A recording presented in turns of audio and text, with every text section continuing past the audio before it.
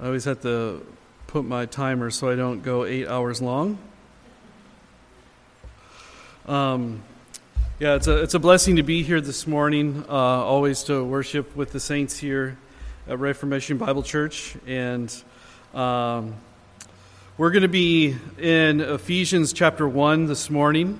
And so if you would turn to Ephesians 1, I'll be reading verses 3 through 14. And this may look familiar. If you remember the last time I was here, we considered the same portion of Scripture. So I'll go ahead and read it, and then we'll pray, and then we'll dive in. This is the word of the living God. Blessed be the God and Father of our Lord Jesus Christ, who has blessed us in Christ with every spiritual blessing in the heavenly places, even as he chose us in him before the foundation of the world, that we should be holy and blameless before him. In love, he predestined us for adoption as sons through Jesus Christ, according to the purpose of his will, to the praise of his glorious grace, with which he has blessed us in the Beloved. In him we have redemption through his blood, the forgiveness of our trespasses, according to the riches of his grace, which he lavished upon us in all wisdom and insight, making known to us the mystery of his will, according to the purpose which he set forth in Christ, as a plan for the fullness of time, to unite all things in him, things in heaven and things on earth. In him we have obtained an inheritance, having been predestined according to the purpose of him who works all things according to the counsel of his will, so that we who were the first to hope in Christ might be to the praise of his glory. In him you also, when you heard the word of truth, the gospel of your salvation, and believed in him, were sealed with the promised Holy Spirit, who is the guarantee of our inheritance until we acquire possession of it, to the praise of his glory. Well, let's pray. Our great God, we come to you, as always, in the name of your Son, the Lord Jesus Christ. Lord, we thank you that we have such a Savior who came and lived a perfect life in our place and then died bearing our sin on Calvary, making full payment for our sin so that you, being a just and holy God, could forgive us, so that your wrath could be satisfied, your just demands could be satisfied, so that you could forgive us and pour out upon us the great blessings of the gospel. And Lord, we come now and we open your word and we ask you your help. We pray that by your Spirit that you would help me to preach your word with boldness and with clarity, that you would comfort us through your word and convict us, that you would reprove us, that you would strengthen us and encourage us. Father, that you would fill our hearts to overflowing as we consider the greatness of your grace in Christ. We ask now for the help of your Holy Spirit, and that your Holy Spirit would not just help us as we listen to your word and consider your word, but that your Holy Spirit would help us to live it, believe it, and obey all of it. And we pray all this confidently, knowing that you hear the cries of your people. And we pray it all in Jesus' name. Amen.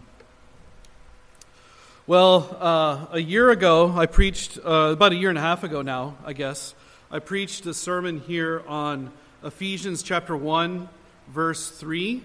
And then 4 months ago, I preached a sermon on Ephesians chapter 1, verse 4. And this morning, we're going to be looking at Ephesians chapter 1, verse 5. So I noticed that last time I was here, some of you had remembered. I said, do you remember when I said this? And a lot of you said, yeah. And I was like, well, their memory is better than mine. And so So I'm going to lean upon you for your memory this morning from the last time I was here. So we'll be looking in at verse 5, and just by way of reminder, Ephesians chapter 1, verses 3 through 14 is one long sentence in the original language. It's one sustained, complete thought. It's a run-on sentence, really, in the original. And really, Paul's whole point in this passage is to worship God. It's to praise God. You see, verse 3, he says, "Blessed be the God and Father of our Lord Jesus Christ," or "Praise be to the God and Father of our Lord Jesus Christ." He's worshiping God, blessing God, praising God because of the greatness of God's grace toward us, the riches of God's grace toward us in Christ. And so in verse 3, he says, "Blessed be the God and Father of our Lord Jesus Christ." Now, why do we praise the God and Father of our Lord Jesus Christ? Why does Paul sing in his heart? Why does he have a song on his lips? Because God, in verse 3, has blessed us in Christ with every spiritual blessing in the heavenly places. So the reason why Paul is inviting the Ephesians to bless God, to worship God, is because of the greatness of God's grace, the greatness of God's blessings. He's given us every spiritual blessing in Christ. Now, in verses 4 through 14, Paul goes on to enumerate these blessings.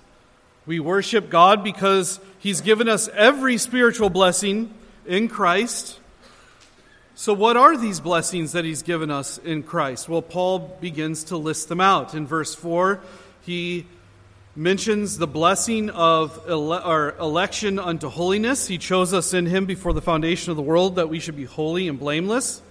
In verse 5, he mentions the blessing of predestination unto adoption. In verse 7, he mentions redemption through His blood, the forgiveness of sins.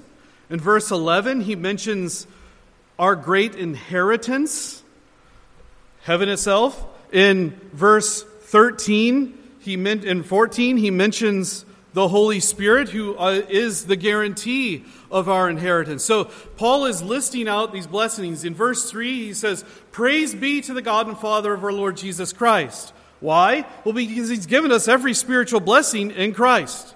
So what are these blessings? Well, election unto holiness, predestination unto adoption, forgiveness of sins, redemption, this heavenly inheritance, and the Spirit, who is the guarantee of this inheritance. These are the heights of the blessings that the Father has given us in His Son. Now, this morning we're going to be zeroing in on verse 5, and we'll be considering this blessing of predestination unto adoption. And we're going to be considering what many theologians consider to be the highest height of the gospel, and that is the doctrine of adoption. And so we are going to, if you want to follow along, I guess kind of where I'm headed is we're just going to first kind of walk through verse 5, kind of phrase by phrase, word by word, and then I'm going to follow up with 5 implications of the doctrine of adoption for us as Christians. So let's go ahead and jump in and just walk through verse 5. And really, the thought in verse 5 begins at the end of verse 4. You see the last 2 words in verse 4. He says, "In love, He predestined us for adoption as sons." In love, He predestined us. And there we see what drove God and what motivated God to predestine us. And what motivated God to predestine you? What motivated God to predestine me? Love. I think many people have this thought of predestination. This is a scary doctrine, right? And I know that there are some pastors, I actually remember a pastor when I was in college who preached through the book of Romans, and when they got to chapter 9, he skipped chapter 9 altogether because of predestination. It's this scary doctrine.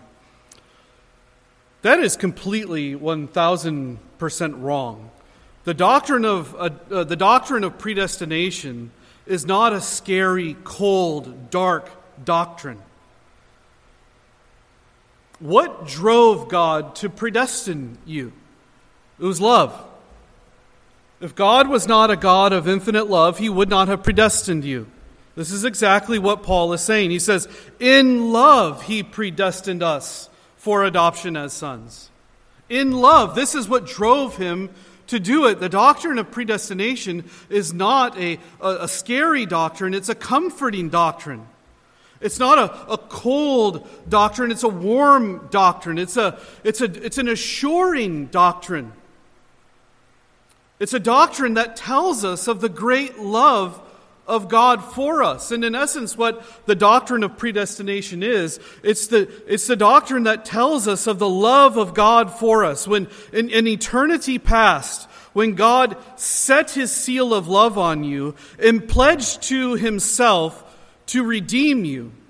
And what was the goal in predestination? What did he predestine you unto?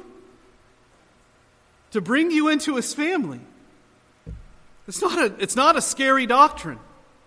And it's not a doctrine that we as the church can just afford to just kind of say, well, that is a contentious doctrine, therefore we can just kind of sweep it away. And it is a controversial doctrine because the church, many in the church don't agree on upon what basis does God predestine us. That's where the debate rages. That's where there is some controversy, and I'll leave that controversy up to Pastor Gabe. But this morning, and he can, handle all of the the barbs that come back and forth with that debate. But this morning, the thing to note is that everyone believes in the doctrine. All Christians, Bible-believing Christians, believe in the doctrine of predestination. And that this doctrine of predestination is a wonderful doctrine. In love, he predestined you. We think of, I remember the first time I heard of the doctrine of predestination, I was 17, and my brother showed it to me in the Bible. I had to believe it because the Bible said it, and I'm a Christian, and you believe what the Bible says. But I didn't like it at all. I said, well, I guess I have to believe it because God said it, but, it's one of these doctrines. Because when I thought of predestination, I thought of it as, God is some sort of like a divine chess player, and we're just pawns, and he just kind of arbitrarily is choosing, predestining, and he's some sort of a divine machine who has no regard for people. But what we see when we look at Ephesians 1, verses 5 and 6, is that predestination tells us that God did not predestine us arbitrarily. He's not a machine. He predestined you and he predestined me because he loves you. He loved you even before the foundation of the world. And we see at the end of verse 5, we see this. He says, in love, he predestined us for adoption as sons through Jesus Christ, according to the purpose of his will. A better translation would be, according to the good pleasure of his will. And what does that mean? Well, he did this because it delighted him to predestine you. It delighted him. He did it because it made him happy to do so. And so many people, when they think of the doctrine of predestination, they think of the God of predestination. They think of this cold, mechanical killjoy, who dispenses his grace reluctantly. And he's just this arbitrary God who's moving pawns on his chessboard with no concern for people and who they are. But that's not the case at all. He predestined you because he loved you. He predestined you because it pleased him to predestine you unto adoption. So we have to consider this word predestination. What does it mean? We know he did it in love. He would not have predestined us if he was not a God of infinite love. But what does this word predestined mean? Well, this word in the original, it means literally, this is from a Greek lexicon, it means to mark out beforehand, to come to a decision beforehand, to decide beforehand, to determine ahead of time, or to decide upon ahead of time. And there's really two parts to this word predestined. It's a compound word. You have the word pre, which means ahead of time or beforehand. So you think of a pre-game interview, and that's an interview before the game, right? And then destination, predestination. The word destination means where you're going to end up, where you're headed. And what predestination is when God makes a decision, he determines your destination beforehand. And that's why we see in verse 4, that he did this before the foundation of the world. He predestined you at the same time he elected you, the same time he chose you. He did it before the foundation of the world. So he chose your destination, determined your destination before he even created you. Now this is, this is kind of one of these things where people all of a sudden start to get upset and they say, well, how could he do that? That's not fair. Well, consider the end unto which he predestined you. Unto what end did he predestine you and me? Well, we see it, the next word in the passage. Even as in love, he predestined us for what? He predestined us unto what end? What was he aiming at when he chose it? What destination was he aiming at? What was he aiming at in predestination? He was aiming at your adoption. He predestined you for adoption as sons. This is not a scary, dark, cold doctrine. He predestined you to adopt you into his family. That's what he was aiming at. To bring you into his family as a son or as a daughter of God. This is the goal of predestination. That you would not just be a subject of King Jesus, or that you would not just be a subject of the King, but that you would be a child of the King. This is the end. This is the goal that he had in mind when he predestined you. So what is adoption? You see it in the text. Let me just read it again. I don't want you to miss it. In love, he predestined us for adoption. That's the aim of predestination. It was motivated by love, and the purpose of this predestination was adoption. That's what he was aiming at. He pledged to himself in eternity past to redeem you and to bring you into his family as a son. In love, he predestined us for adoptions as sons through Jesus Christ. What does adoption mean? What does it mean that we've been adopted by God? Well, in the ancient world, when Paul wrote this in the first century, in the Roman world, according to Roman law, a man could adopt a child or even an adult. Adults were often adopted in the first century. A man who had no children would often adopt a child or an adult and make them a full-blown child, a full-blown son. And an adopted child in Roman law, according to Roman law, had all the rights and privileges. Let me restate that. An adopted child, according to Roman law, had all the legal rights and privileges of a natural-born son. All the rights and privileges of a natural-born son. And so what would be a right and a privilege of a natural-born son? He would receive the inheritance of his adopted father. The land, the farm, would belong to the adopted son, and the son would have legal rights to the inheritance because the adopted son would have the same status as a natural-born son.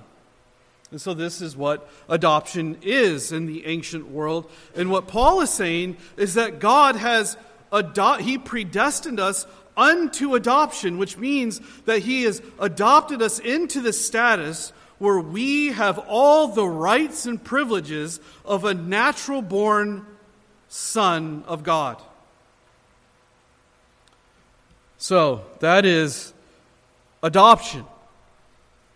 And J.I. Packer, in his book, Knowing God, which, by the way, is a great book, he says that the doctrine of adoption is the highest privilege of the gospel. And listen to what he says about adoption. And from here on out, we're going to be considering 5 implications of the doctrine of adoption. It's not going to take, an hour more, so just cool your jets, right? But listen to what J.I. Packer says about the doctrine of adoption. He says, "You sum up the whole of New Testament religion if you describe it as the knowledge of God as one's Holy Father. If you want to judge how well a person understands Christianity, find out how much he makes of the thought of being God's child and having God as his Father. If this is not the thought that prompts and controls his worship and prayers and his whole outlook on life, it means that he does not understand Christianity very well at all. For everything that Christ taught, everything that makes the New Testament new and better than the Old, everything that is distinctively Christian as opposed to merely Jewish, is summed up in the knowledge of the fatherhood of God. Father is the Christian name for God. Our understanding of Christianity cannot be better than our grasp of adoption." Now that's a high praise of the doctrine of adoption, and I read that because it's so true. This is the primary and most fundamental identity for us as Christians. What are you as a Christian? Most fundamentally, you are a child of God through Christ. That's what you are. Who am I? I'm a child of God. I belong to Him. He is my Father. That's who I am. I'm a sinner saved by grace. I'm a child of God. So what I want to do with the time remaining is to walk through 5 implications of this doctrine of adoption for our Christian lives, for us. And my hope and my goal is that you would be blown away at the glory of what has been bestowed upon us as Christians. This doctrine of adoption is this doctrine should lead us to worship God for the indescribable riches of His grace and kindness and bounty toward us in Christ. So the first implication of adoption. Adoption implies that we are not natural born children of God. You don't adopt a natural born child. You don't adopt a natural born your biological children. Adoption implies that we are not natural born children. What do we see in Ephesians chapter 2? I read it, I think, the last 2 times I was here, so you'd all remember it, of course, that we are by nature children of wrath.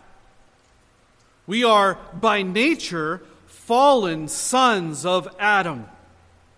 That's what we are by nature. By nature, we are sinners, condemned, unclean, deserving of the wrath of God. We are children of wrath.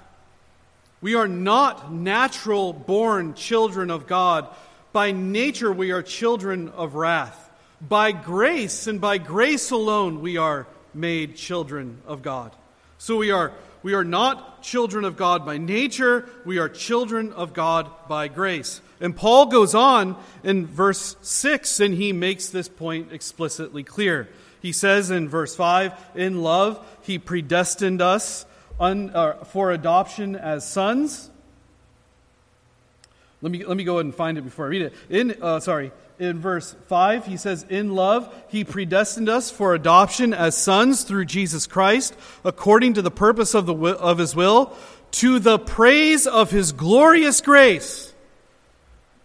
It's to the praise of his glorious grace. Why? Because we don't deserve this. We are not natural-born children. We are children of God by grace, not by nature.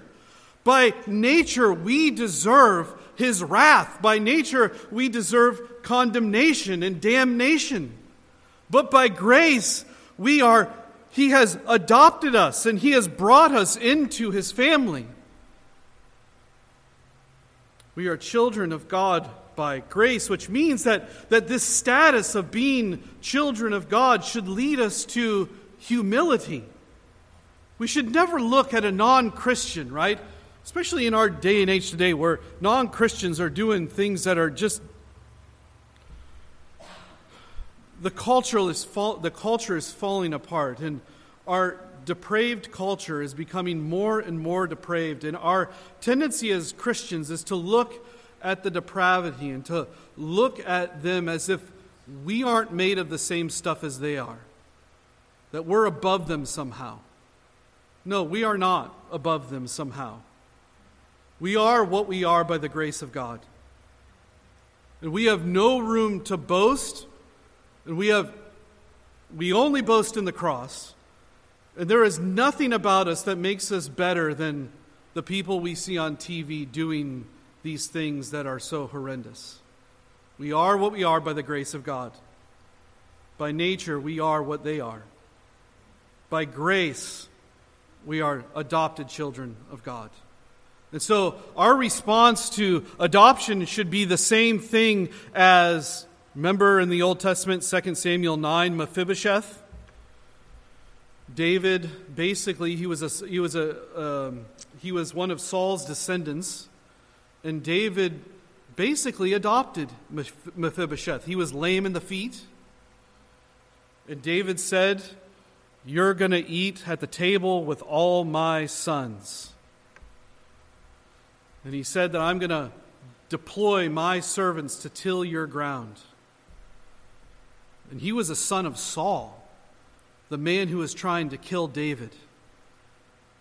And you remember what Mephibosheth said? It's a Calvinist's favorite verse in the Bible because it's hardcore, right? But he said, "What is your servant that you should show regard for a dead dog such as I?"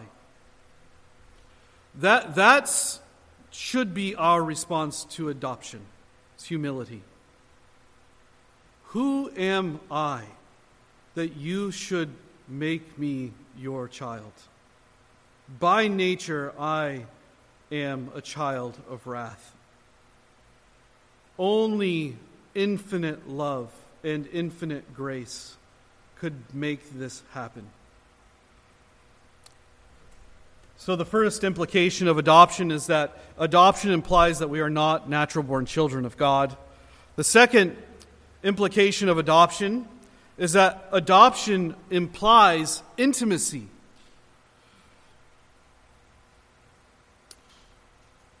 There is no relationship on earth that is more intimate than a father's relationship with his children, other than the one flesh union with a man and his wife.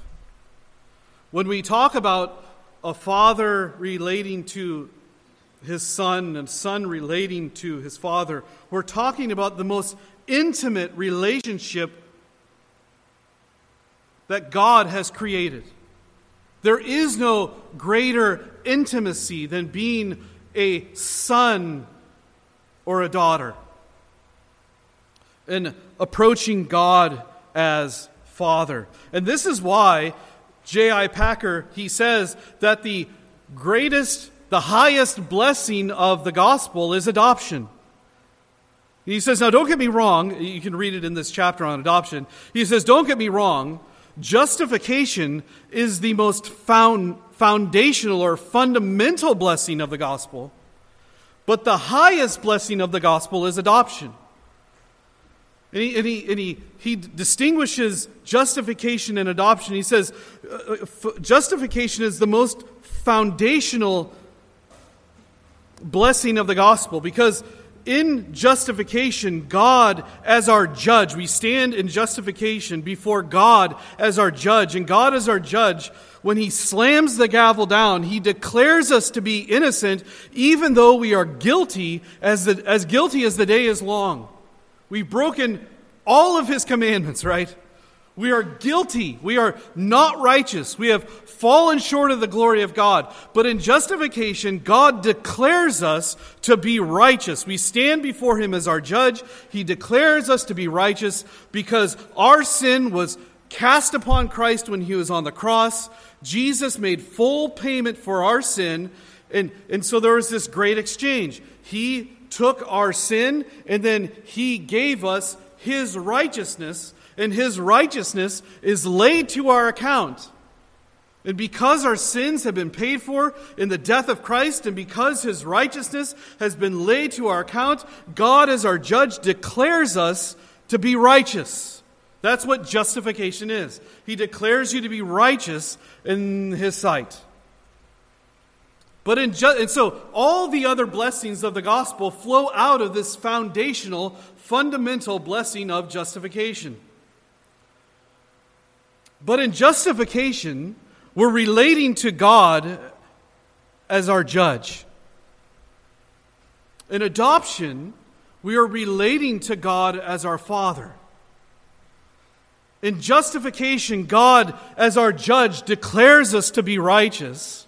But in adoption, God, our judge, steps out from behind the bench and takes off His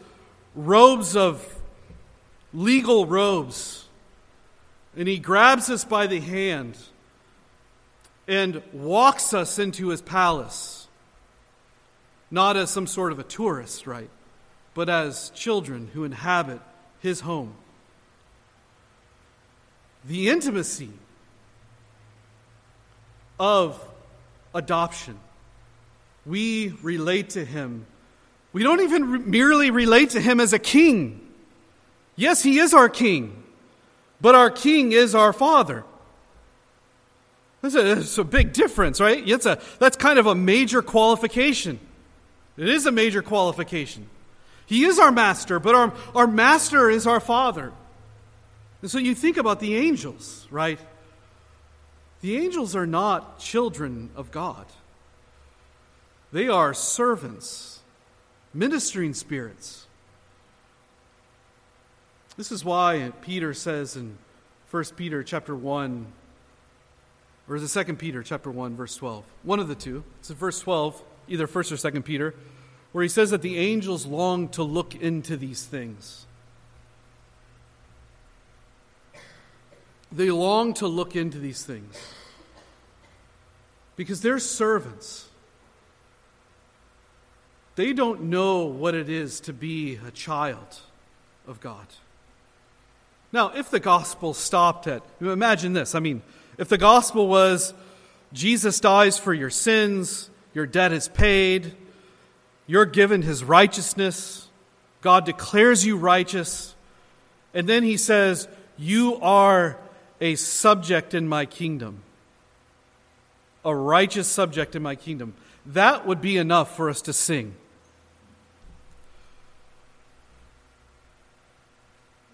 Wouldn't it? Because He's a great king. And a good king provides for his citizens. And a good king protects his citizens. A good master meets the needs and protects and loves and provides for his servants. That would be enough to sing praises to the glory of God's grace. But in adoption, God goes above and beyond that, and He actually brings us into His family. So that we can approach Him. We can have, in Hebrews, we can have bold access to Him. The access that a child has to his father. He invites us to cast all of our cares on Him. as a child would cast all their cares on their father. So we have a relationship with God that even the angels long to look into.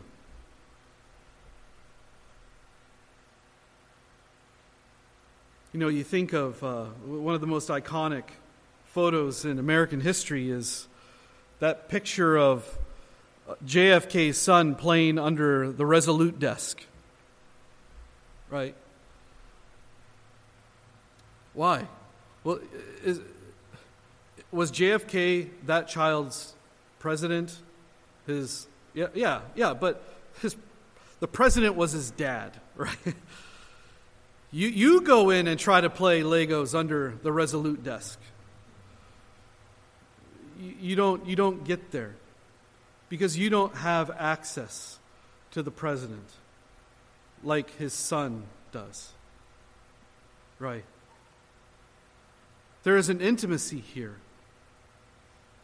There is and you think about it, I'm just going to go back to this. Predestination, so scary, such a scary doctrine. Well, this is what God had in mind when He predestined you.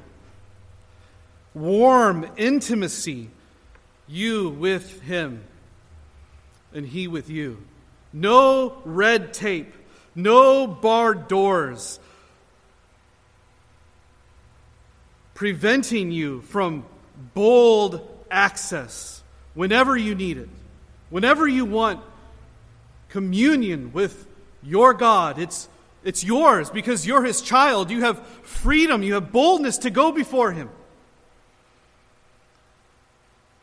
So you're not just a subject of the King. You're a child of the King. Well, the third implication of adoption is that adoption implies discipline. And this makes us think, does it not, of Hebrews chapter 12, where the author of the letter to the Hebrews says, "And have you forgotten the exhortation that addresses you as sons? My son, do not regard lightly the discipline of the Lord, nor be weary when reproved by Him. For the Lord disciplines the one He loves, and chastises every son whom He receives. It is for discipline that you have to endure.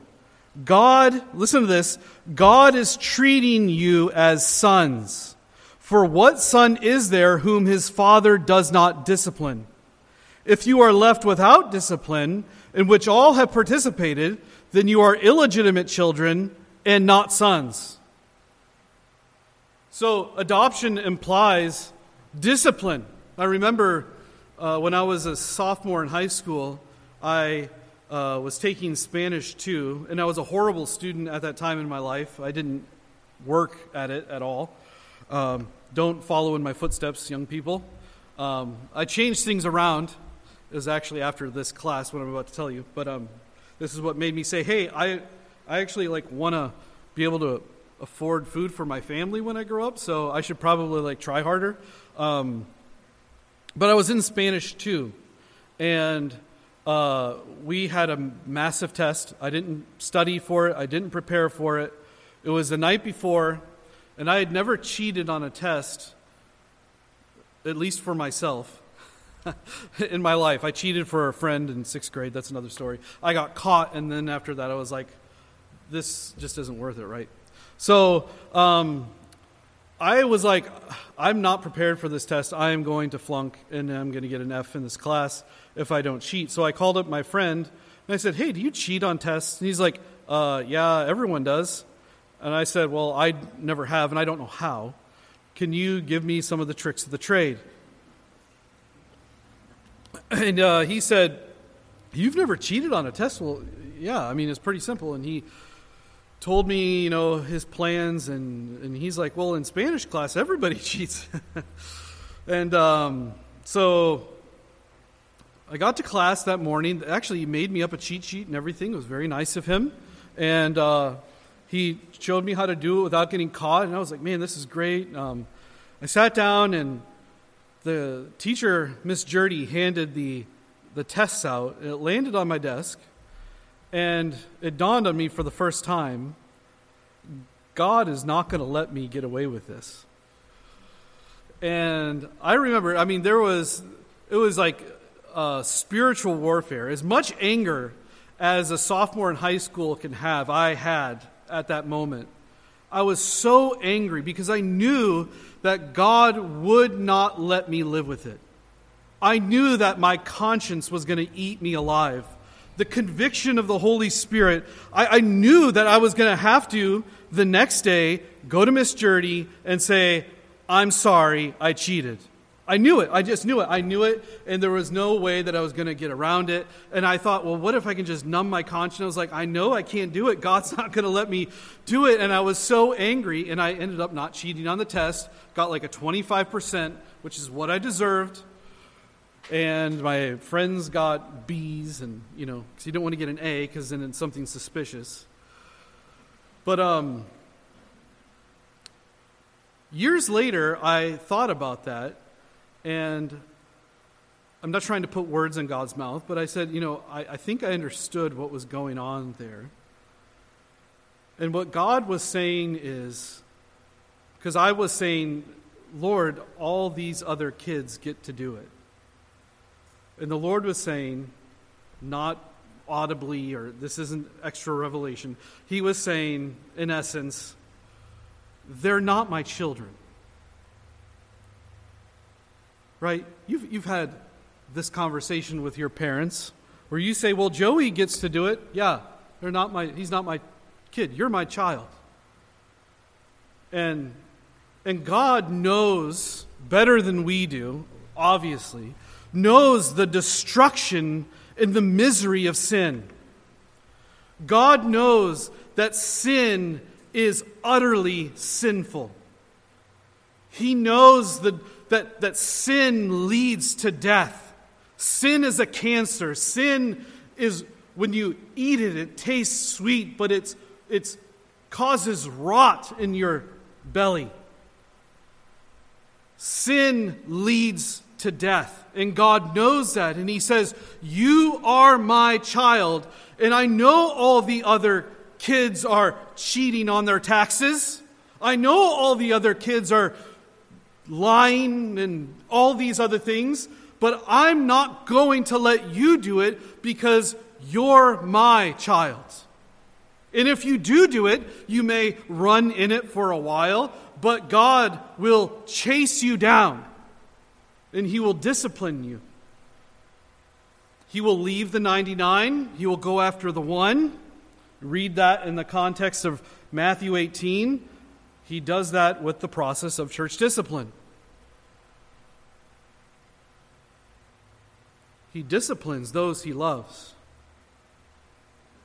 He says, I don't care about those other people. They're not my children. You are. And I love you too much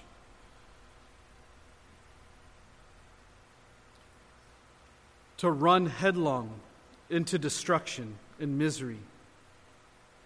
Sin ruins everything.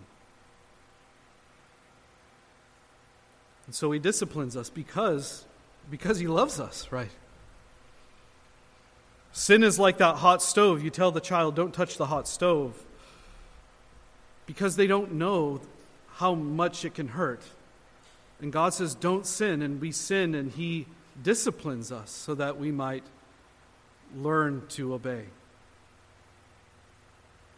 Because we all know that disobedience is a very bitter road to travel. So God will not simply let His children go the way they want to go. The fourth implication of adoption is that adoption implies personal ownership. And actually, you can see this in our text in verse 5. He says, in love, He predestined us for adoption as sons through Jesus Christ, according to the purpose of His will. Some translations include in there that in love He predestined us for adoption as sons to Himself.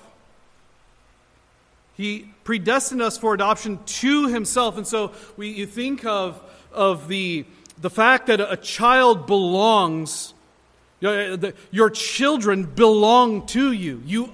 There's a sense of ownership there. They belong to you. And because they belong to you, their well-being is your personal priority. So you marshal all of your strength and all of your resources to protect your children and to provide for your children. And you protect your children and provide for your children differently to a greater degree than you protect for and provide other children. Even when we do charity, no one protects and provides for a child that is not their own to the same degree that they protect and provide for their own children. And that's actually biblical. That's the way it's supposed to be. Paul says, he who does not take care of his own family, and especially those of his own household, is worse than an unbeliever and has denied the faith. Your responsibility is your children. And that's why when things go haywire in the public schools and they teach things that they should not be teaching children, the parents stand up and say, "You're not teaching my child that. That's my child." There's a sense of ownership. And so you protect your children, and even when you do charity, usually the way you protect for and provide for other children lives at the level of necessity, right? But for your own children, you protect them and provide for them as much as you possibly can. As much as your resources and strength will allow.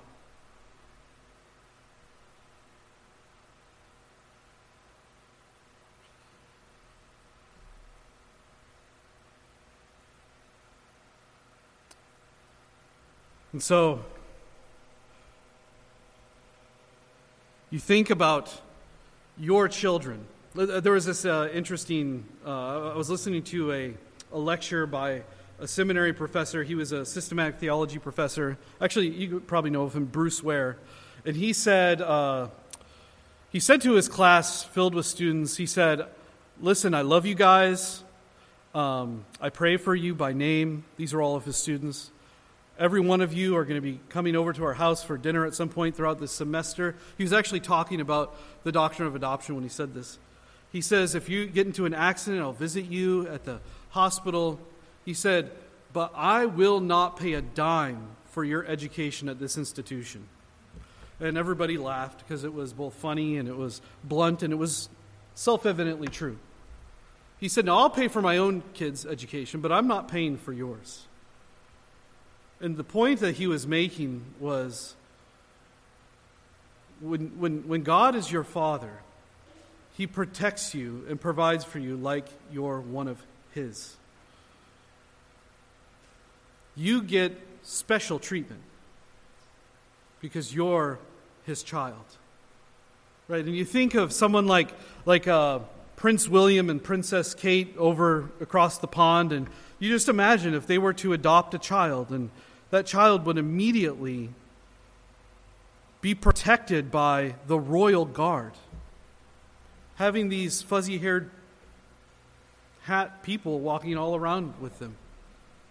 They're now a child. They belong to Prince William and Princess Kate, and they get the protection that the royal family gets. This adopted child gets to eat the delicacies of the royal family and wears the clothing, has the wardrobe of the royal family.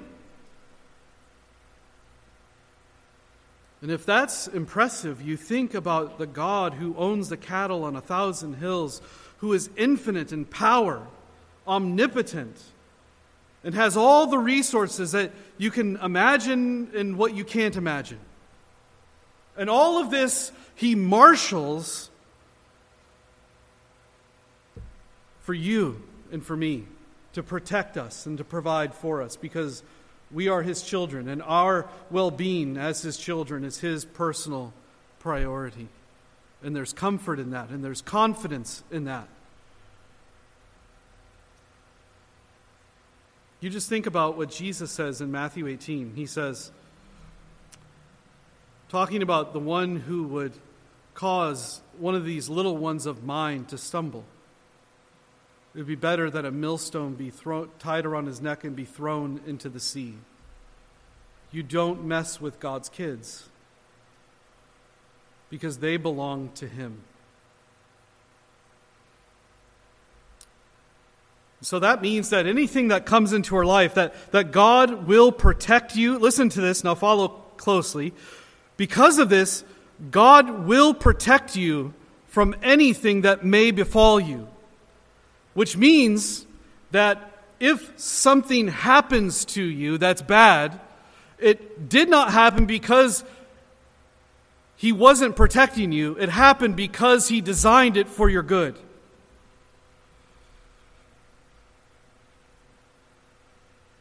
Well, the last implication of adoption is that adoption implies inheritance. And this is why it's important in this text we see here in verse 5. In love, he predestined us for adoption. Now notice the next two words, as sons. Now why doesn't Paul say as sons and daughters? What about the women, Paul? Right? Why not sons and daughters? Well, he doesn't mention daughters. The reason he doesn't mention daughters is not because women are not included in this status or this blessing. The reason is that in the ancient world, the inheritance went to the sons. So it went to, and actually this is, there are some people who will say, this needs to be interpreted.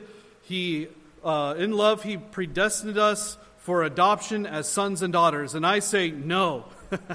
The reason I say no is not because I have anything against women, of course. The reason that I say no is because if you adopt it as, if you translate it as sons and daughters, first of all, it's not what the original language says. But second of all, because it empties the glory of this reality. The sons, in particular, were the heirs of the family farm. It's the sons who received the inheritance. It's the sons. You think of Jacob and Esau, right? It's the sons. You think of Isaac. It's the sons who receive the inheritance. And women in Christ, there is no distinction between Jew or Greek, between slave or free, or male or female, as Paul says in Galatians 3. And the glory of this is that women, you are adopted as sons, which means that you receive the inheritance that a son would receive. We all are adopted as sons. It doesn't mean that your gender changes. I wouldn't have to say that 20 years ago. But doesn't mean that, but it means that you have the same status as a full-blown, natural-born son, as an adopted daughter of God. You get the family farm. Now, notice that Paul does not say that in love, he predestined us for adoption as firstborn sons. There is only one firstborn son, and that's the Lord Jesus Christ. He is the only natural-born son as well. He is the only begotten Son of God.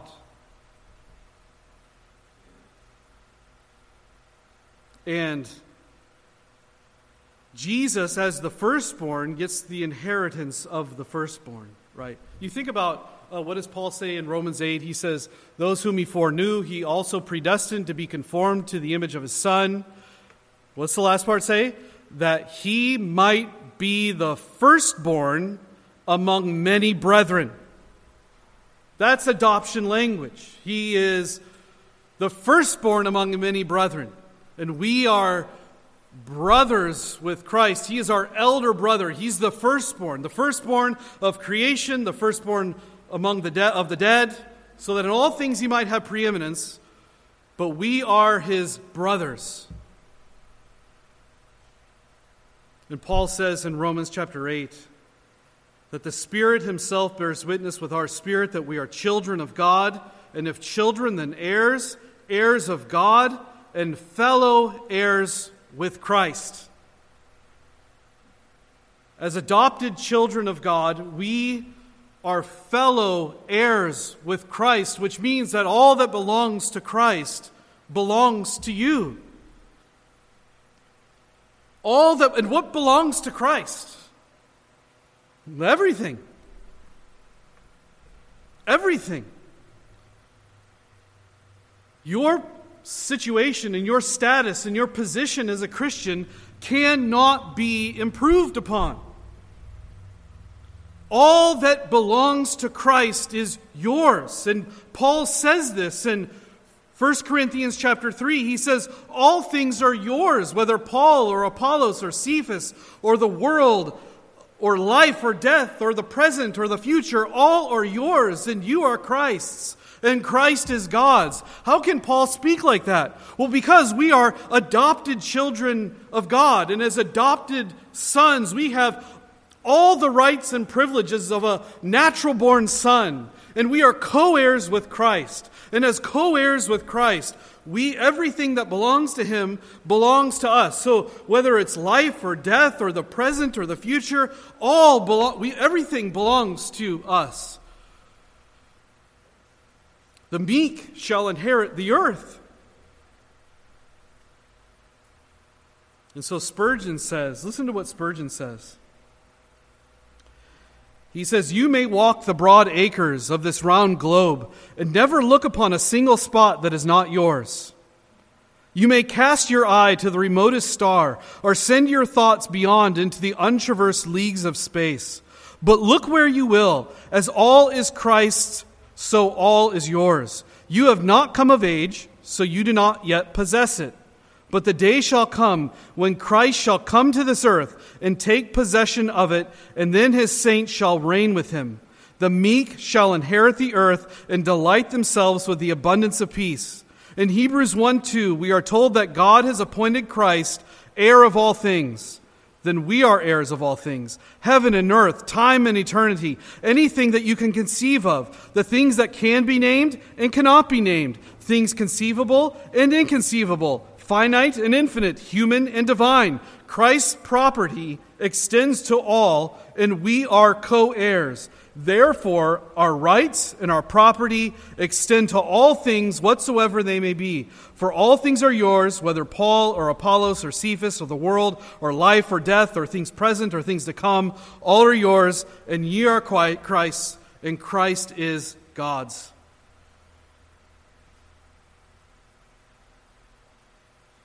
It seems too good to be true. We do not yet possess it with our hands. We possess it by faith. But the day will come when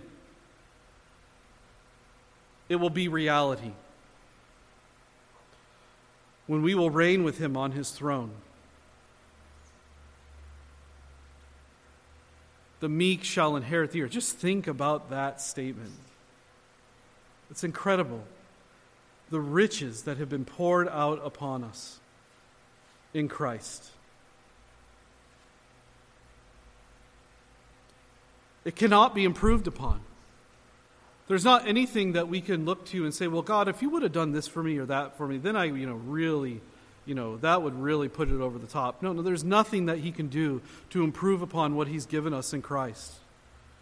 Especially knowing who we are by nature. We don't enjoy it as mere citizens. We enjoy it as his children. We have untold riches. We possess it now by faith.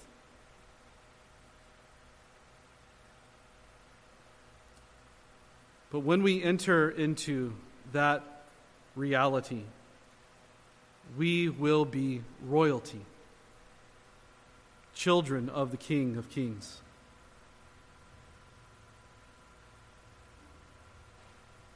And so we say with Paul, to me, at least to me, I hear this, I read this, and it makes me want to say with Paul, to the praise of his glorious grace, that he would pour this out on us. And we have no room for boasting,